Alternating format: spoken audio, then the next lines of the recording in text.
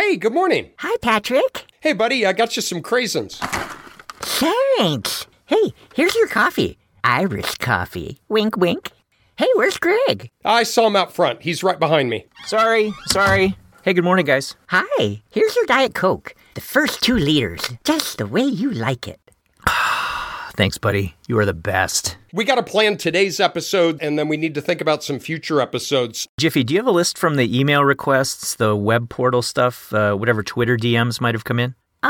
Yes. I should maybe warn you that we get a lot of, questionable messages and requests. Oh, what you got? Okay. Dynamic structural equation models. Porn. More porn. ANOVA table interpretation. Porn. Partial and semi-partial correlations. Porn. No. Someone asking you guys to help them with a 3-way interaction isn't porn? That one actually could go either way. Intensive longitudinal designs. Mixed methods. Porn. Meta-analysis. Porn. Porn. Actually, that last one's also legit. Actor-partner modeling is a real thing? Yeah. Sounds kind of suggestive. Anyway, statistical degrees of freedom. Ooh, hold up there, Jiffy. I like that one. Me too. What? Well, it's just that, you know what happened the last time you did something related to degrees of freedom? What were they called? Researcher degrees of freedom? Researcher degrees of freedom. Ooh, some people on Twitter did not like that one. Yeah, we know. Have you seen some of the DMs that came in? Here, take a look. Oh, I hadn't seen that one. Yikes. Never mind. I really just think we should do statistical degrees of freedom. Totally agree. It's a very cool topic, and it's not really well understood. Well, Come on, let's do it. Yep. okay. Team Quantitude on 10. Just do 3. 3 on 10? Team Quantitude on 3. What? Never mind. Go, team. Yeah. Go team. Okay, guys, give me 5. I got to refill my coffee and Google degrees of freedom. Okay, guys, have a great show. And for what it's worth, I don't think you're total... Wait, what was it? Oh, yeah. I don't think you're total asshats. And we're live in 3, 2, 1. Welcome. My name is Patrick Curran, and along with my friend who is characterized by way too many degrees of freedom, Greg Hancock, we make up Quantitude. We are a podcast dedicated to all things quantitative, ranging from the relevant to the completely irrelevant. In today's episode, we talk about degrees of freedom, what they represent, how they are computed, and the importance they play in daily life. Along the way, we also discuss colorblindness, the Skinnylicious menu, Kevin Bacon, Elmo's Diner, the Flatties, Amtrak, drinking Guinness at room temperature, Sudoku, courage, Paying the Reaper, Karl Popper's corpse, needing 152% on your final exam, and famous grandfathers. We hope you enjoyed today's episode. I have a story for you.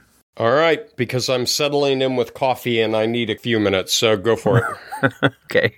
Goldie and I are in spruce up the home kind of mode. Usually that seems like a spring thing to do, but we're taking care of some repairs, doing some things that we've wanted to do. And one of the things that we want to do, one of the things I want to do is to paint the inside of the garage. It looks terrible. Paint peeling off the walls, plaster coming off, and all that. So we went to Home Depot to take a look at paint. Let's do this. That's the power of the Home Depot. And for anybody who has ever gone to a paint store or the paint section of a store, there is an ocean of options. All the little paint chips that they, I guess, want you to take with you and go home and mull over, right? Mm-hmm. I'll remind you that this is for our garage where we put cars. That's okay. Okay, so we stood there at Home Depot looking at the paint options for an hour and 15 minutes for our garage where we put cars. And so we're like arguing, do we get Skylight Rendezvous? Or what about Lilting Laughter or Infinite Cumulus? All these different names that mean nothing. And we're arguing about that. And we were just completely paralyzed by all the choices, right? And you could just see them, hundreds and hundreds and hundreds of choices there in front of you. We had, I think the term is analysis paralysis, right? We just literally couldn't decide on which one until finally we reached an agreement. And you know what color we agreed on? I would have gone with eggshell white. Right. You're very close. After all of this consideration, gray. And you know why we went with gray? Because it's a garage where we put cars. And the best part of the whole story, Goldie is colorblind. So huge chunks of these look the same. And we're arguing for an hour and 15 minutes. And ultimately we come up with gray. The moral of the story is you could have painted it any color you want and just told Goldie that it was gray. You know, the thing I like about those paint swatches is it's almost like a federal jobs program for English lit majors for naming them. What am I going to do with my English degree? Well, I'm going to have whisper raindrops. It doesn't matter what color it goes to. It's just whisper raindrops. So that was the fun that I had with hundreds and hundreds of choices to decide on gray in the end. Yeah, I have similar experience when we every now and then go to Cheesecake Factory. We went there a couple of weeks ago, and they have an outdoor patio, and so we went to eat outdoors. I don't know out there who of you have gone to Cheesecake Factory, but they have a tome menu that is bound and looks like the original version of the Dead Sea Scrolls as they set it in front of you, this like New York phone book. I'm not an indecisive guy. I'm really not. I just need a small denominator. Yeah.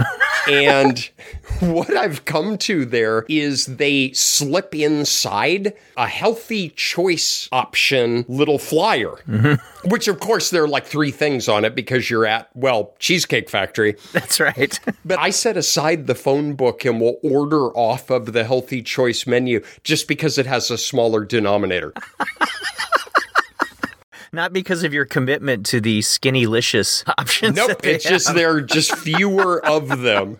Sometimes in life, we just need smaller denominators. In fact, in marketing, I think this problem is really well known, that if you have too many options when customers come into the store, they can't make up their mind and they leave. But if you have fewer options for them to choose from, then maybe you can actually get them to buy something. So for me, what is the segue here? I'm patiently waiting.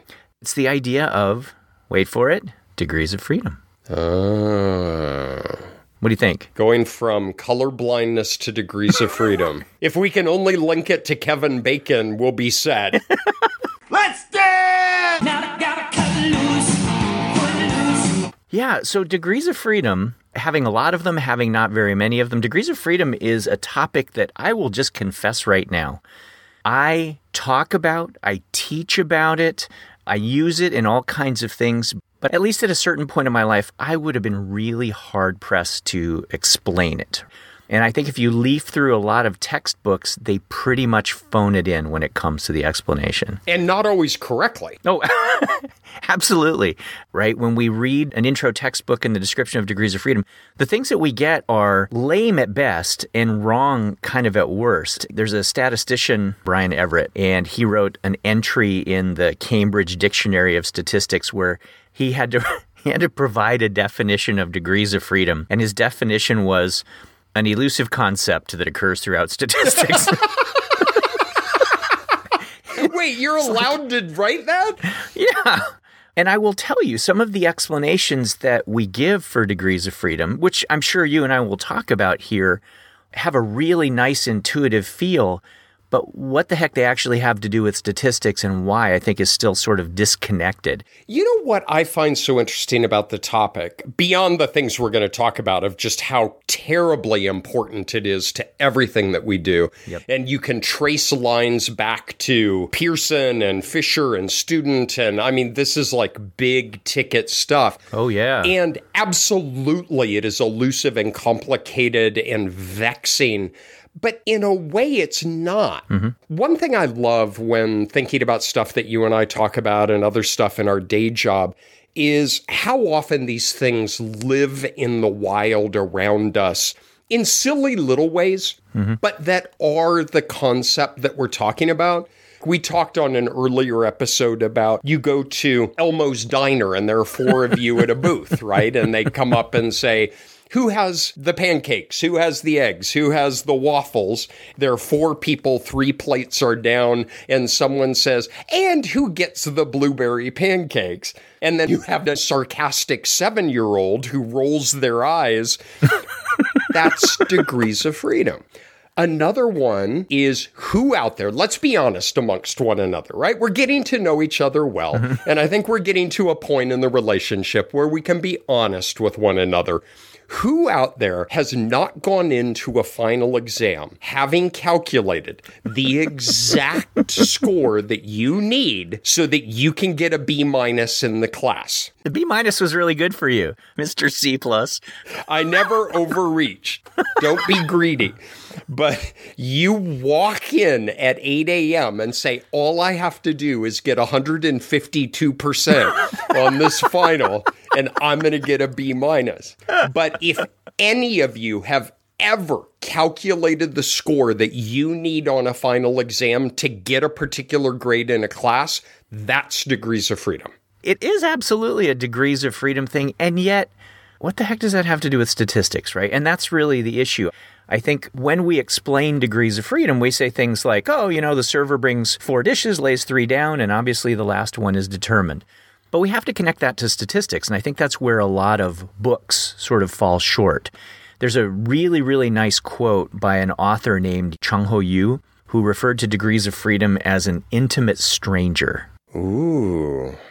There's some people who say that I don't have a heart. Why would they say that? Because they know me well.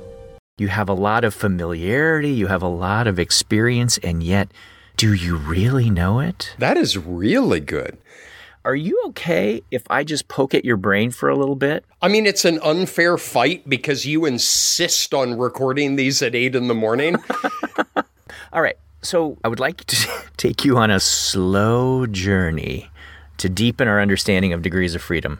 Do you need me here for this? All right. So first of all, I want to think about degrees of freedom as how much freedom there is for things to move around. I know that's incredibly abstract, but imagine that there's a mosquito buzzing around the room. That mosquito has freedom to move around in 3 dimensions. We could say it has 3 degrees of freedom. So I want to tie this idea to dimensions. If we have a drop of water on a plate and we move that plate around a little bit, that drop of water is moving around in 2 dimensions. Or if we have a drop of water on the surface of a basketball and we keep moving the basketball around, that bead of water, even though the basketball is in 3 dimensions, that bead of water is actually moving around in 2 dimensions. And that takes a minute to get your head around, but it's actually kind of important because as far as the drop of water is concerned, it only knows movement ahead and back or side to side. So the idea that even though the world around it is in 3 dimensions, from the drop's perspective, it's in 2 dimensions. When I was in college, we used to refer to the flatties. The flatties are these little imaginary creatures that live in a plane, but that plane is in a 3-dimensional world. But they can only move in the plane, and they don't even know they're in a 3-dimensional world. To make even a bit more concrete, think about a train on a train track. And the train track itself exists on the surface of the Earth, which is a 2-dimensional surface, where the Earth exists in a at least 3-dimensional universe. But at the end of the day, the train track is 1 dimension. The train can go forward, the train can go backward. And if it's Amtrak, it can go sideways. You had to do that. If we specify some distance from where the train left, right, we say 5 kilometers, 8 kilometers, 30 kilometers, then we can locate the train exactly. So it is in only 1 dimension. It has only 1 degree of freedom. So I want to connect the idea of dimensions and degrees of freedom. Imagine we have 2 scores, and their average is 5. What does that make their total at 8 in the morning? Come on, quick. What does that make their total? 10. You're functional. It's sample size times the mean equals the sum. Nicely done. So that means that if we have an axis that represents all the possible values that x1 can be, x1 meaning the first observation, and we have an axis that represents all the values that x2 could be, if we didn't know anything about the mean, then we would just say those 2 scores can roam this space and be anywhere, like the little flatty mosquito flying in that plane. But now if I tell you they have an average of 5, or as you said, rightly, a sum of 10, then we know that they're going to fall on a line that will have points like 1, 9, 2, 8, 3, 7. It's going to define a line that goes from up toward the northwest down toward the southeast. That means now that there is only one dimension in which the scores vary. It's like the train, right? That even though it exists in a broader space, they're only traveling along one dimension. So we would say in that system, and I'm trying to be really careful with my language, that there's only 1 degree of freedom. What do you think so far? Yeah, I'm with you. So this idea extends, of course, into more dimensions.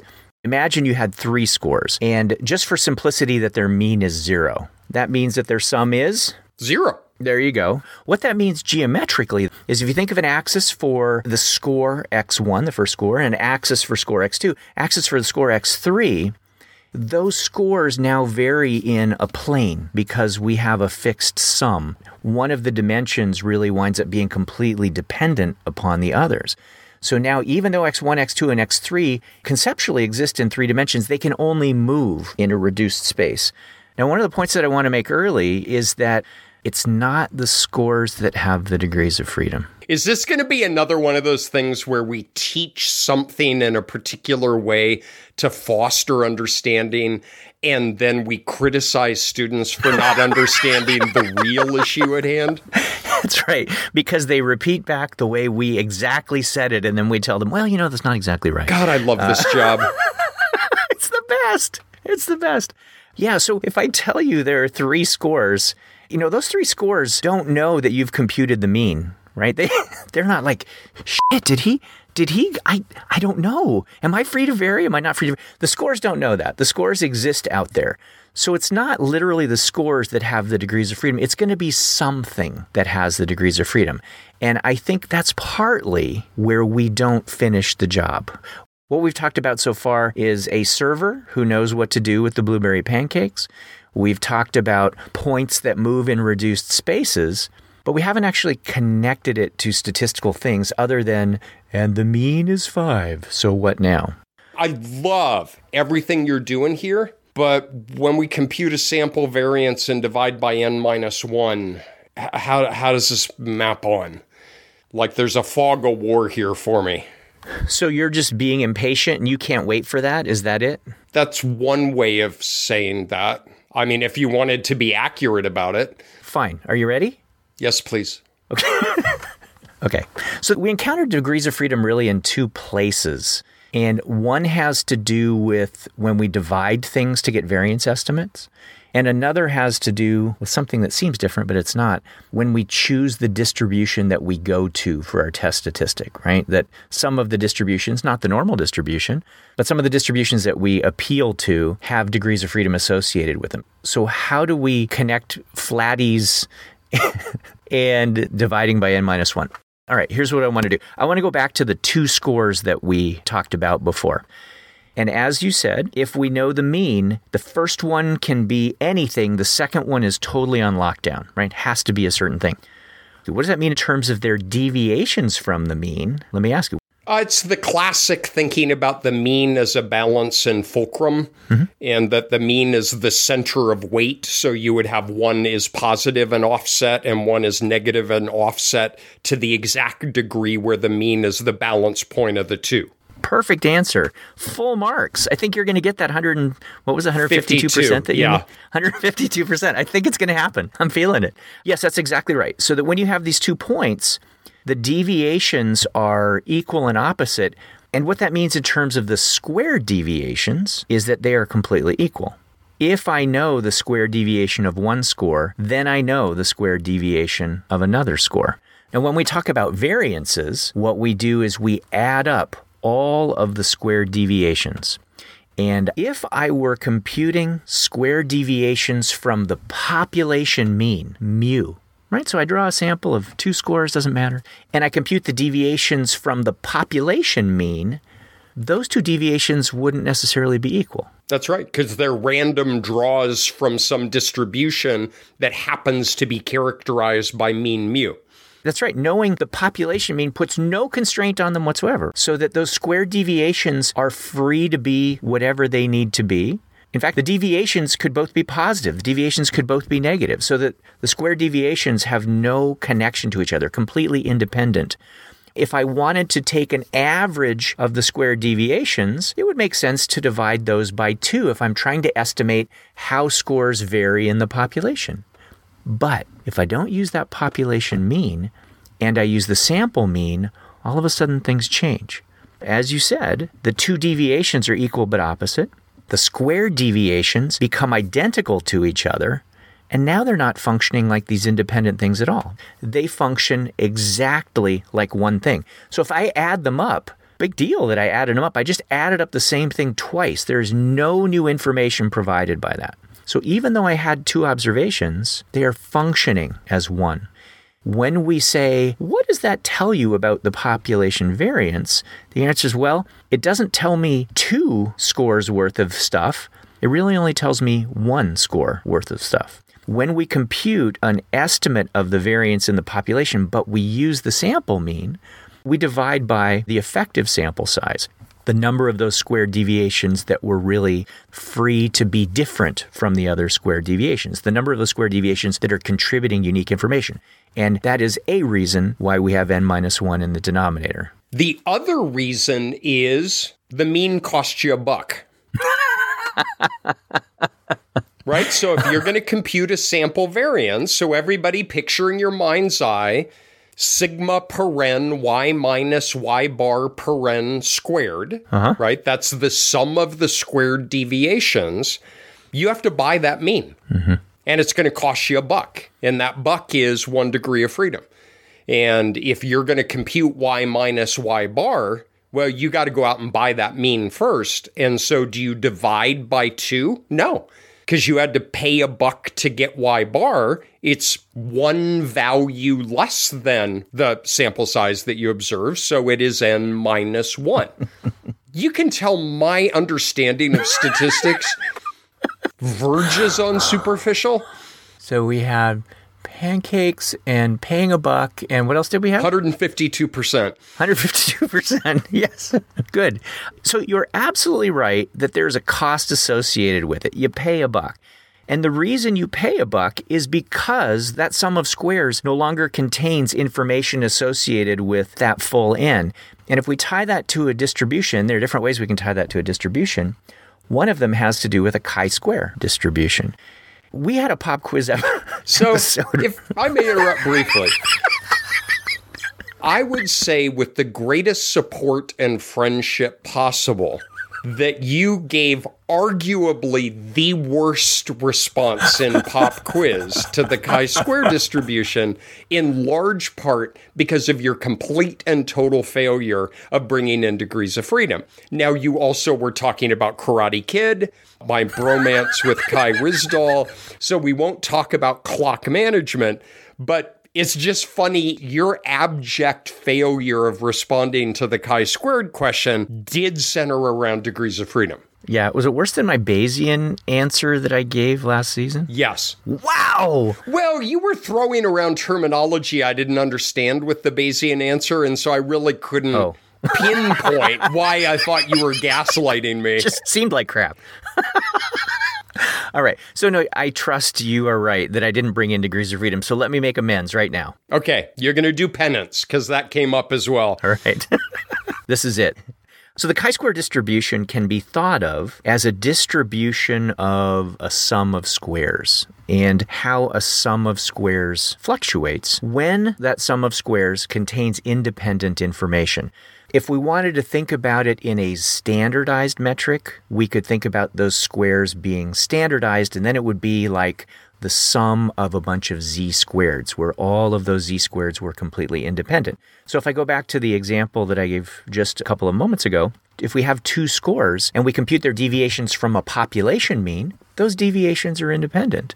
So their square deviations are independent. So if we computed z-scores relative to that population mean and squared them, they would be independent of each other. A chi-square of their sum is like a measure of how weird are those 2 scores? How weird is it that you drew those 2 scores from that population? So it's this overall measure of weirdness, which we might call badness of fit.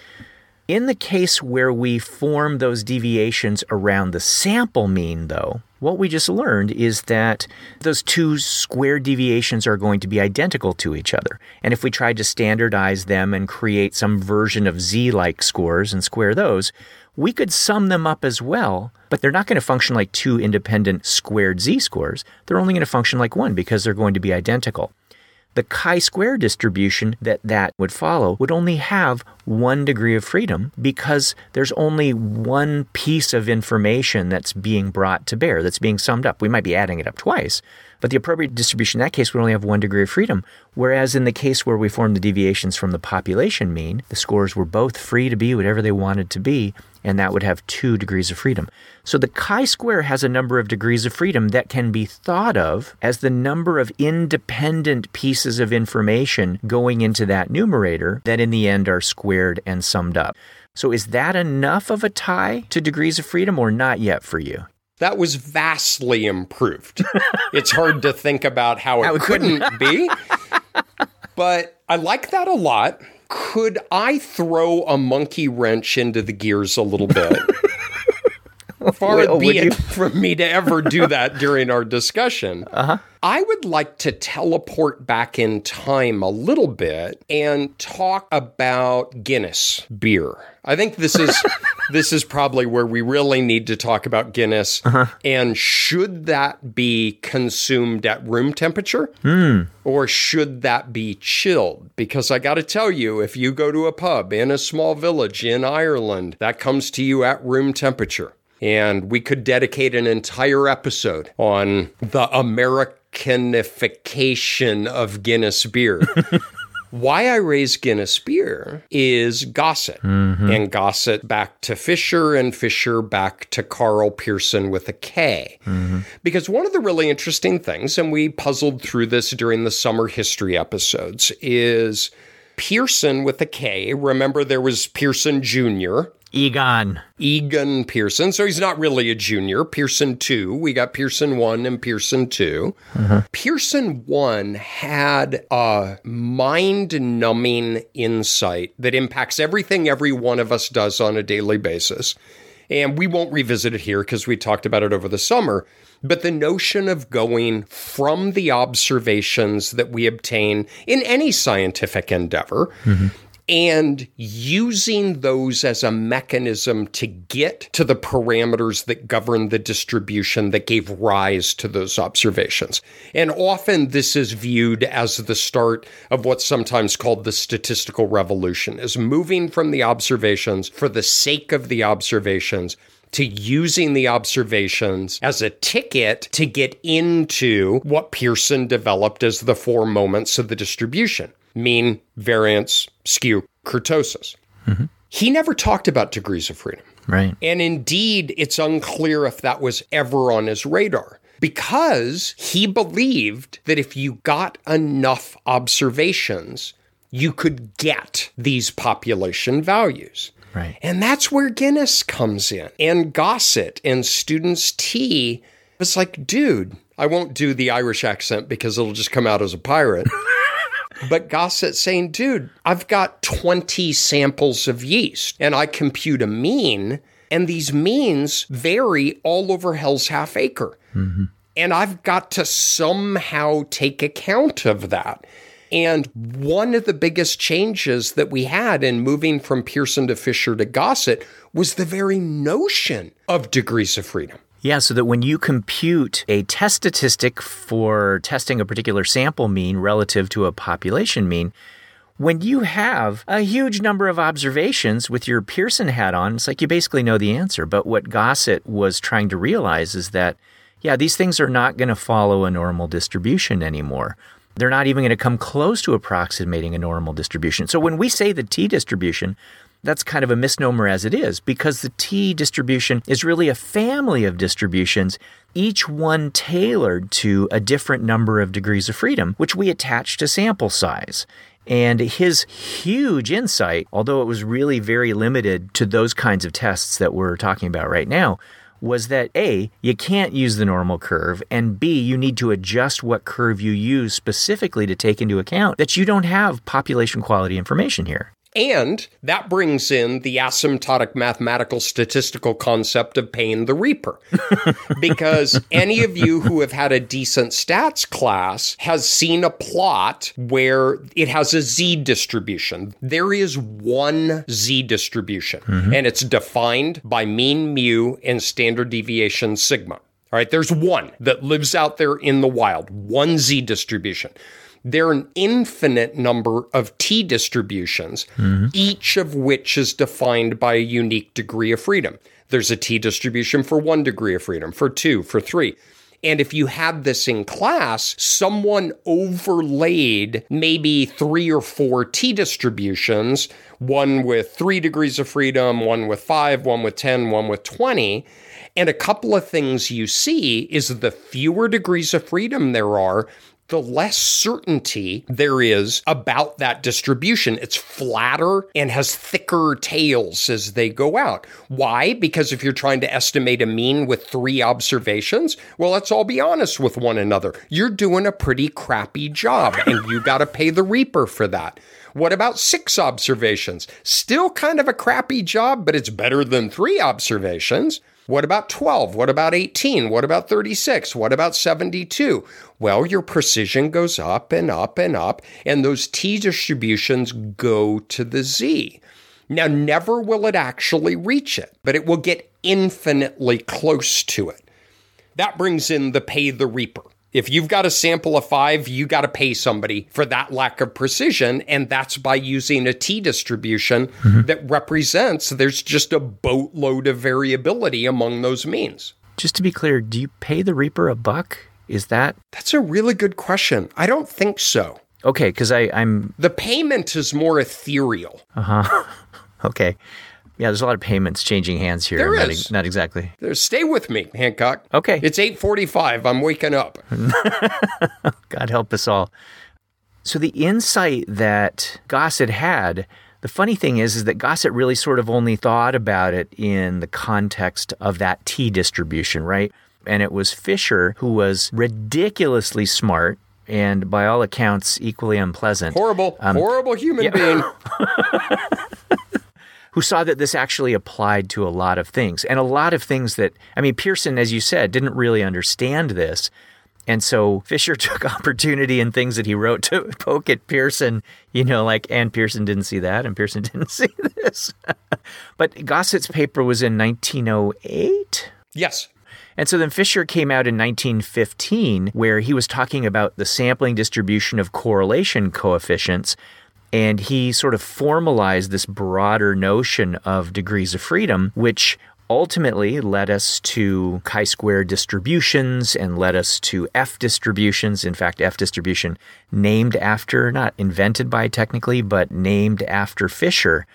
And the idea of what you said, there being an infinite number of t distributions, is really, really cool, because as you go down any column of a t-table, or if you think about those t distributions as you described, at some point they're basically a normal distribution. And that's because the more information you have, the closer and closer and closer your sample statistics get to approximating the population. From Pearson's point of view, it's like, yeah, they're basically population.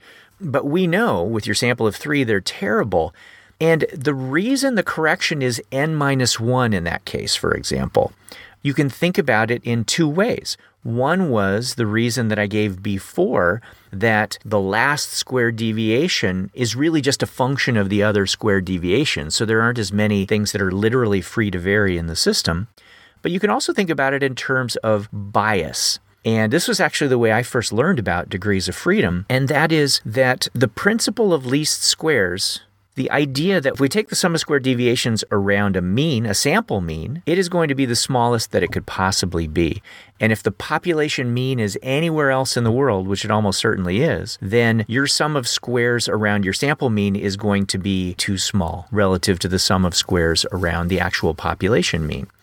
And if you figure out how biased it is, how biasedly too small your square deviations around the sample mean are as a representation of how scores vary around the population mean, it turns out that when you have a very small number of scores, it can be really biased. And when you have a really large number of scores, not so much bias. And mathematically, what you can show is that the exact divisor is n-1. And it is for the reason that you paid $1.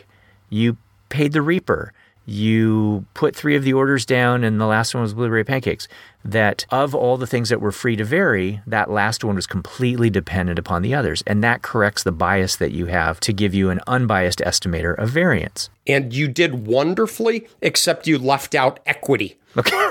So imagine, and I'm going to restate what Greg said, but just in highlighting a super important point, because there is a practical aspect to all of this. Mm-hmm. There's a beautiful, asymptotic, elegant, mathematical stat version of this, of degrees of freedom and limits and central tendency and variability. Mm-hmm. But all of us are doing research, and all of us are trying to determine within some reason, is this a significant effect? Is it not a significant effect? And so from a practical standpoint, imagine you're trying to estimate a variance and you have a choice of dividing between 5 or dividing by 4, right? If it's n minus 1. Well, the difference between dividing by 5 and dividing by 4 is pretty big, and you really got to pay attention to that. Now, what is the difference between dividing by 5,000 versus dividing by 4,999? Who cares? Nobody cares. It's going to be out in the 5th decimal point. And so what you sometimes see is actually a little bit of carelessness on our own part as applied researchers. I have had in class where people say, well, if you have more than 20 observations, just use a Z distribution because they're functionally the same. Mm-hmm. And point 1 is, yeah, they're pretty close, right? Often we'll say, well, we're looking for critical ratios plus or minus 2. Right? That'll more or less give us the interior 95% of the distribution. But they're not the same. And you got to respect Guinness. I think that's what it goes back to, is you have to respect Guinness. Is Gossett is in his grave saying, arg, you should drink it at room temperature, but is also saying 20 is not close enough for government work.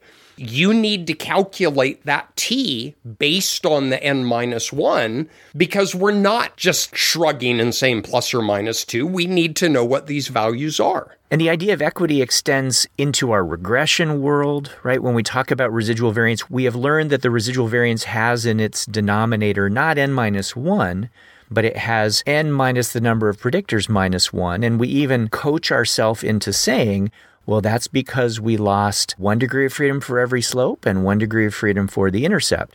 What that means logically, and this is a fun game to play that would torture Patrick in ways that would be simultaneously fun for me and just awkward for everybody out there. But if I told you that we had a regression line and I gave you a very specific regression line, this is it. This is the slope and the intercept. And if anybody out there wants to play this on their own, make it simple for yourself and make the slope and intercept 0. So you've got the perfect regression line. We will say for 3 points is a flat line at 0. And I'm going to tell you that your X values are 1, 2, and 3 to make it simple. And I'm going to tell you that the deviation from the regression line for the very first point, I'm giving this to you, is -1. So the first point falls 1 unit below the regression line. And so now I would ask you, where is the point for when X is 2? And where is the point for when X is 3? And the answer is they're already determined. There's only one choice on God's green earth for where you could put the next 2 points so that that is, in fact, the regression line. I'm not going to torture Patrick with figuring all of that out, but if anybody wants to play with that, draw yourself a flat line, put the first value at X is 1 as 1 unit below, and then you figure out what the next 2 values are. And it might feel in your gut like, oh my gosh, the second one could be anything. The second one can't be anything. You put it anywhere you want, you're probably not going to be able to find a place where you can put the third point in that X equals 3 column that's going to bring the regression line to where you want it. So the idea of you paying $1, or in this case, a couple of bucks, or paying the Reaper or whatever, it holds when we extend this out to more dimensions, because we have placed more constraints on the behavior of our data. In this case, we said, yeah, they have to have a slope and they have to have an intercept. But technically, you're not putting constraints on the data. You are imbuing your variance estimate with those constraints so that your residual variance in the end is not based on 3 residuals. I know it feels like it is, It's based on one independent residual and two others that were completely determined by the first one. So these ideas extend out to all different dimensions, not just for our simple little toy example of if you have two scores and the mean is the following. This extends throughout all of our general linear model. It's very much like a Sudoku puzzle. So my wife is addicted to Sudoku puzzles where, they put a couple of numbers in the rows and columns, and then you have this grid and you have to fill in the numbers. There are no degrees of freedom in terms of the answer. That's right. The other night, my wife was doing one of these at the kitchen counter, and one of my teenagers came into the room and behind my wife's back pulled out the orange juice and swigged directly out of the bottle while looking at me conspiratorially and put it back. And she walked out of the room. And as she was walking down the hallway, my kid said, "The 9 in the upper left quadrant is in the wrong place." And the string of profanities that came from my wife. And speaking of your wife's profanities... No. But speaking about systems where there might be only one solution, as in no degrees of freedom, that actually translates really nicely to the way we think about things when we're doing models. Now, you and I mean, everything that we do is a model, right? That's what we do. We model full time. Yes, beautiful, feeling it. Okay, you're an animal. Yes. What you and I do in particular is we do a lot of structural equation models, growth models, and things that tend to be in that particular family. And we talk about degrees of freedom in that world all the time. And we do it almost in this entirely different way, right? It's not about going to a chi-square table or a t table. We don't usually think about it as n minus something when we talk about degrees of freedom. We think about degrees of freedom in a different way in this world. That's right. Okay, so it's becoming clear even to me that I don't understand very much about statistics because we talk about degrees of freedom as courage. Right? Because what we've talked on prior episodes is if you think about why do we subtract 1 from n, right? Mm-hmm. The -1 represents one restriction that we've imposed on the distributional space. And that restriction is we know what the mean is, all right? Mm-hmm. But that scales up. And degrees of freedom then start representing number of restrictions or is related to number of restrictions. So we work in a world where more degrees of freedom are good, right? If we're talking about a Karl Popper a priori power model testing kind of thing, degrees of freedom, more are good. And it's interesting because if you delve into the stats literature, there actually is, and it's not used colloquially, it's a real term of thinking about degrees of freedom as optimism. Mm-hmm. And it's not dissimilar from courage, which is capturing this estimate of appropriate variability. Mm-hmm. But my colloquial definition of degrees of freedom, if you think about it broadly, are the number of pieces of information that can vary freely under a set of constraints. Mm-hmm. That's how I think about it. Because everything we've been talking about so far has been individual observations. Those are the pieces of information that can vary freely. But what you're moving to is if we move into our world of structural equation modeling, the pieces of information move to variances and covariances and means. Mm-hmm. And we can recast this entire conversation in terms of the ability of those pieces of information varying freely under a given set of constraints. And those constraints are our model. And all of those have anchors to distributions because the distribution of scores is governed by variances, covariances, and means. But it's very convenient for us just to think about it exactly as you describe. So if I ignore the means for just a second, if we have p variables in a model, we have p times p plus 1 over 2 variances and covariances in our data. So how many parameters do we have in our model whose job it is to explain those p times p plus 1 over 2 variances and covariances? Well, if you have p times p plus 1 over 2 parameters in your model, guess how well you're going to do. This is another example of where we teach it in one way to try to help foster understanding, but it's really operating in a very different way. We've talked in prior discussions about how all of us, when teaching regression, is we have our observed variable y and our reproduced y hat, and we have y minus y hat as our epsilon, and we square it and we sum it and we get the smaller. We don't do any of that in the estimation. It's all moving those conditional means. If you give me a covariance matrix and a mean vector with no individual observations, I can do a complete regression. So you are exactly right. All of these are tethered to distributions. But it's more salient in the SEM where we talk about how many independent pieces of information did you observe. So I'm with you. Let's ignore means. So we have p times p plus 1 divided by 2. Those are the unique elements in a covariance matrix.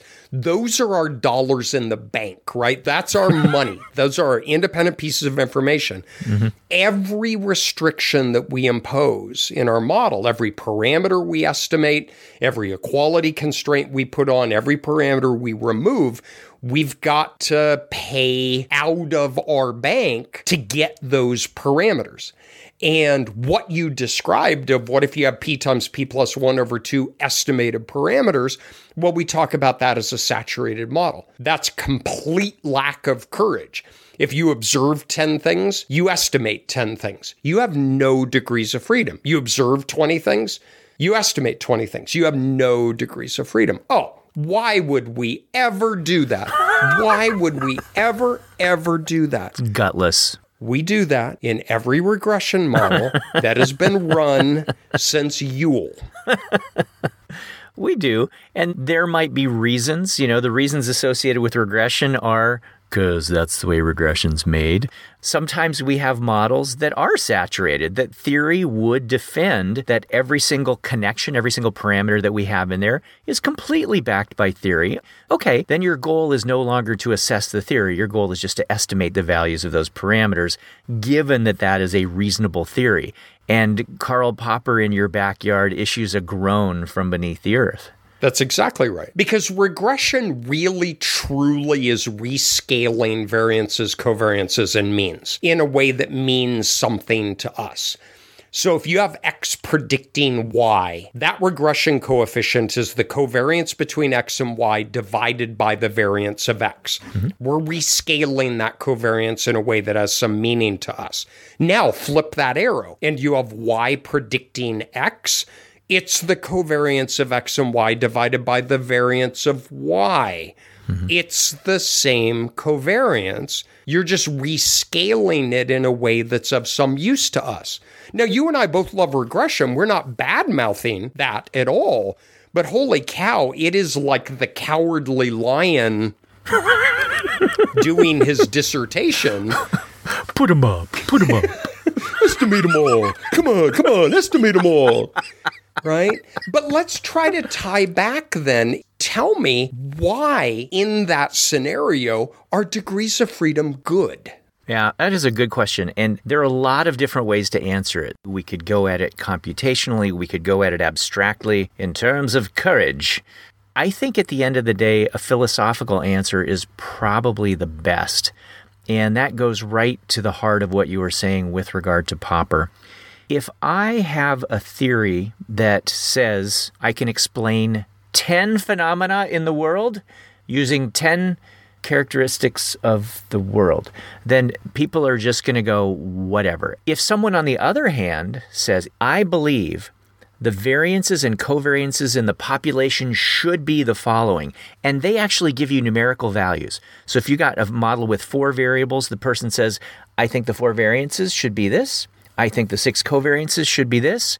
And if we want to have means in there, then God bless us. I think the 4 means are this. So someone comes at you and says, this is my strong theory, and tries to assess the fit of those numbers, those fixed parameters, to what we observe in the sample. That is the most courageous person of all. That is a person who says, I am going at this with no free parameter in my model. every single thing is fixed. So because that model has 0 parameters to be estimated, it has the most degrees of freedom that any model could have. The difference between the number of observed variances and covariances that we have, our money, and the number of constraints we're trying to put on that is as big as it can possibly be. I would say in terms of your courage, that is the most courageous we could possibly be. And historically, that maps on to centuries of really interesting anecdotes about using mathematical models of the universe and the implications for where does the sun reside, where does the moon reside. We've talked before about Leverrier, who derived mathematically the existence of Neptune because he applied the mathematical model, no estimation. He applied the mathematical model to lay out the orbits of planets, and it didn't match the observed data. And he put in a mass of a body that had to be there to account for those perturbations in the elliptical orbits, and that was Neptune. So I think it's a really nice starting point of saying, if I'm right, if my theory is right, so paraphrasing Popper, as he said at one point, that we should all put our theories in mortal danger on a daily basis, is you fix everything to predetermined values that are consistent with theory and then compare that to the characteristics of the data. That absolutely is the most courage. Because the other end of that continuum is, I have no freaking idea, I'm going to estimate everything. That is the multiple regression model. So then you have no degrees of freedom, or you have as many degrees of freedom as are possible given your measured variables. Like everything, we probably want to live in between those two bookends. I would say maybe. It depends how you view it, right? An argument could be made, and this is part of maybe a larger conversation, that we start off observing the universe and seeing relations and maybe supposing patterns and then getting a little bit braver and saying, well, maybe this restriction is sort of governing what's going on. And then maybe this other restriction. So in many cases, I would love to see us even make a stronger move toward models that are more courageous. We seldom end the story with, and we now believe that this is the parameter. Right? Instead, we end the story with, and now we believe this is the model that governs what's going on, but we're just kind of going to estimate the values for those things. So we do wind up living in the middle, but I still think it would be nice if we could make the journey from not knowing what the heck is going on, which is in many ways a 0 degree of freedom situation, to where we understand it completely and we think that we know everything at the tip of our pen. I couldn't agree more, because Leverrier got the orbits that he fit his mathematical functions to by observing them at night. Not him. He hired a whole bunch of people to go out in 20-degree weather and try to map these. But we're wandering into the inductive, deductive. We can think about what is the purpose of science: observation, prediction, explanation, manipulation.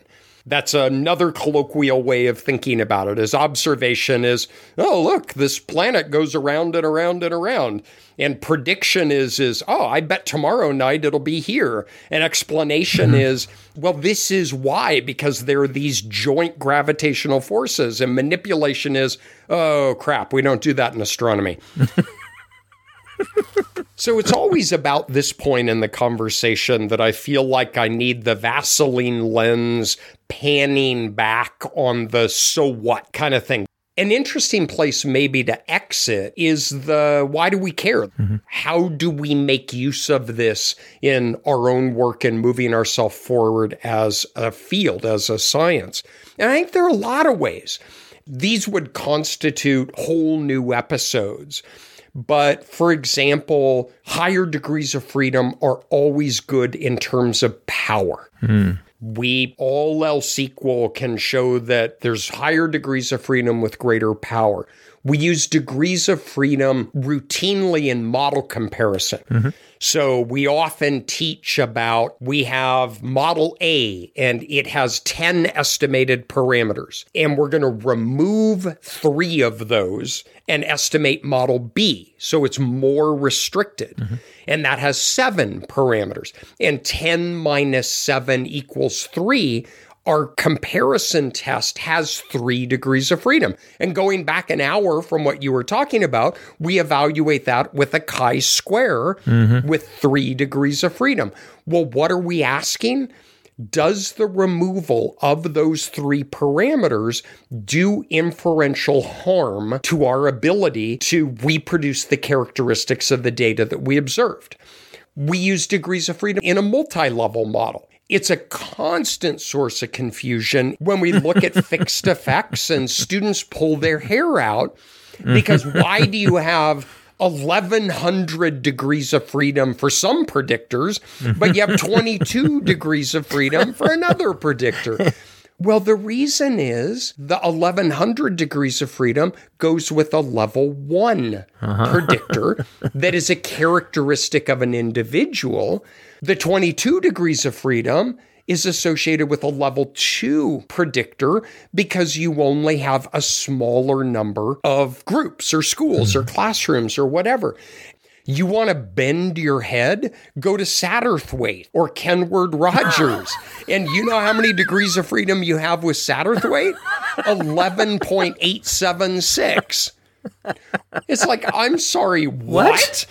So funny side story, Bauer and I were teaching at a conference. A very bright, sweet young guy came up, postdoc, had a name badge on, last name Satterthwaite. No. And I said, I'm sure you've heard this before, but you share a last name with a very famous statistician. And he said, yep, that's Grandpa. Wow. And I met the grandson of Satterthwaite. We're not going to get into that rabbit warren, but what that was is, well, the 2-group t-test, when you do N1 plus N2 minus 2 to get your degrees of freedom. Why? Because you're paying the Reaper $1 for the mean in group 1 and in group 2. Back in the 40s, Satterthwaite leaned back and said, well, wait a minute. We're assuming homoskedasticity and equal variances, and we have sample size going into each of those calculations. And what if we need to make some adjustment for that? And he has this incredibly clever way of getting what are sometimes called fractional degrees of freedom, which is an estimate of the effective N. And that drives people crazy to no end as well. And we had Knuckles on to talk about small sample, multi-level models. That's Dan McNeish. Dan McNeish. And there's a thing in multi-level model called Kenward Rogers, which is much better suited for small n. But you estimate the degrees of freedom. You don't calculate them. You estimate them based on the characteristics of the data. Yeah. So talk about tentacles that go out in every possible direction in what we do. The RMSEA in evaluating fit and structural equation model, that adjusts for degrees of freedom. It is the misspecification per degree of freedom. Yeah. The BIC, the AIC, they adjust for number of parameters estimates. There's a penalty assessed. Oh, dude, this is everything we do in our day jobs is impacted by degrees of freedom. So if I may then, just to recap some of the critical things from degrees of freedom, the Cheesecake Factory has too many options. You have to pay the Reaper $1. And I need a 152% to get a B-. If you get those 3 concepts, you're golden. I'm feeling it. Well, I hope that this conversation around degrees of freedom was useful for people maybe to understand them a little bit more deeply rather than just kind of saying, well, we subtract 1. It's more complicated than that, but it also makes a lot of sense. So I hope that we help people to gain a deeper understanding. Thank you, everyone, for your time. We always appreciate it. Take care and stay safe. Bye-bye, everybody. Thanks. Thanks so much for joining us. Don't forget to tell your friends to subscribe to us on Apple Podcasts, Spotify, or wherever they go to escape some of life's constrained dimensions. You can also follow us on Twitter, where we are @QuantitudePod, and visit our website, quantitudepod.org, where you can leave us a message, listen to past episodes, and lots of fun stuff. And finally, you can get cool Quantitude merch from redbubble.com, where all proceeds go to donorschoose.org to help low-income schools. You've been listening to Quantitude. If we were a type of machine learning, we'd totally need to be supervised. Today's episode has been sponsored by the quadratic term. Just add it to a linear term, and you can pretend you've got any nonlinear function you want. And by reverse valenced questionnaire items, because it's much more valid for the scale as a whole when respondents are kind of sure that they don't not strongly disagree. And finally, by Kenward Rogers. Man, I love his early stuff. You got to know when to hold 'em, when to hold 'em, know when to fold 'em, when to fold 'em, know when to walk away, know when to run. You never count your money when you're sitting at the table. This is most definitely not NPR.